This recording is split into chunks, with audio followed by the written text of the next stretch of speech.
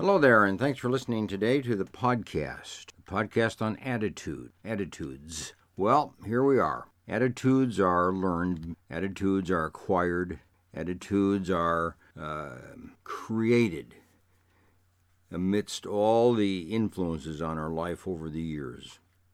Our parents have a great deal of influence on the attitudes we develop. Our teachers, our peer group, our ministers, our youth leaders, our friends, our peers, our employers, our employees, our workers that we work with, people around us in all aspects of our life create attitude. And it's not just a given attitude for the rest of one's life.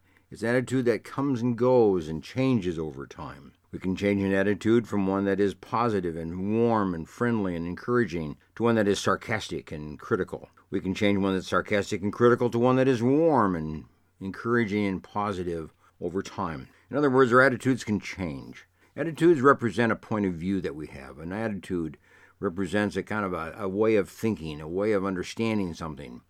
And then when we express it with a degree of emotion. Emotion that's hostile, or emotion that's angry, or emotion that is positive and warm and friendly and encouraging and uplifting, or whatever. An attitude is a kind of a mixture of a point of view with an emotional attachment, and we can change that over time. And we're under the influence of many, many different people as we create our attitude. So be careful when you think of your own attitude and how you express yourself and how people hear you and how people think of you in terms of the attitude that you portray. In a book that I was reading, Life's Little Instruction Book, here's what is said about attitude. Take charge of your attitude. Don't let someone else choose it for you. Well, there you are. It's the idea that you can take charge of it, you can control it, you can manage it. Don't let other people create your attitude. Don't let other people squash the way that you think and create a sense of anger and a sense of disturbance within you. What you want is a free-flowing idea path, that your ideas can go out and influence other people, but with a emotional attachment that's encouraging, uplifting, positive. That's a positive attitude, a warm attitude. Now, when you think of attitude, here's a quote that has been around for a long time. It's been in my file. I recently came upon it, and it does put it in perspective, if you will. This whole idea of attitude. It comes from Chuck Swindoll. Here's what he has to say. The longer I live, the more I realize the impact of attitude on life. Attitude to me is more important than facts. It is more important than the past, than education, than money, than circumstances, than failure, than success, than what other people think or say or do. It is more important than appearance, giftedness, or skill. It will make or break a company, a church, a home, a marriage. The remarkable thing is that we have a choice every day regarding the attitude we will embrace for that day. We cannot change our past. We cannot change the fact that people will act in a certain way.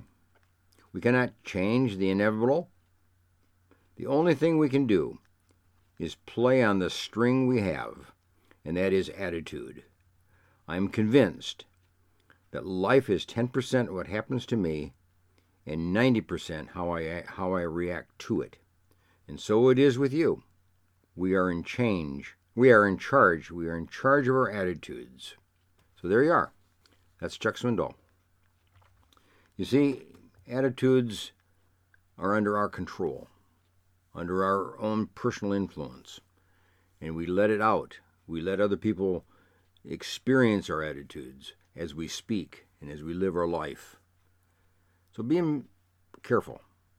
If you have attitudes that are a little bit negative and unpleasant and hurtful and harmful, you may want to really analyze those attitudes a little bit more, where they came from and whether that's necessary to be so hostile and so angry. Maybe it's time now to let go of certain things from the past, and where the attitude can now begin to change and become more helpful and more constructive. So there you are. I recommend that you go to my website, www.booksbyhedberg.com. My book on parenting has a section on developing attitudes with kids. The book Living Life at Its Best. The book Lessons from My Father. All have attitudinal overtones and ways in which we can challenge and examine and alter our own attitudinal patterns. So those might be books to pick up for the holiday season and read. So take a look at them and see if that might be of help to you. Bye for now.